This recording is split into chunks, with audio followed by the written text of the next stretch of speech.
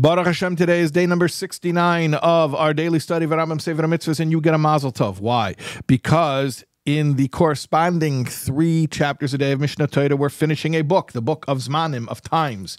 Remember, we started way back with the laws of Shabbos, and we studied all the different Jewish holidays, and finally we got up to Chanukah and Purim, which are the rabbinic holidays, and there are no mitzvahs that correspond, no biblical commandments that correspond to those rabbinic holidays. So that's that, and then we're starting Sefer Noshim, which is all about Jewish family life and marriage, with Hilchas Ishus, the laws of marriage.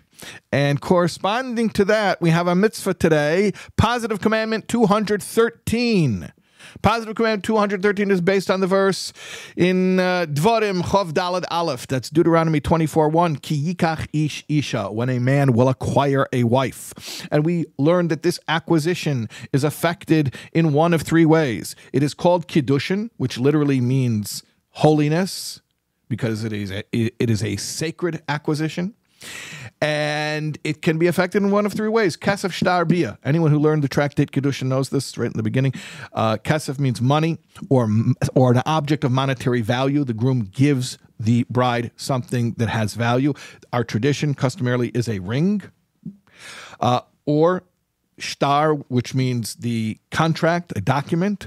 Or bia, which means marital intimacy. These 3 ways affect Kiddushin.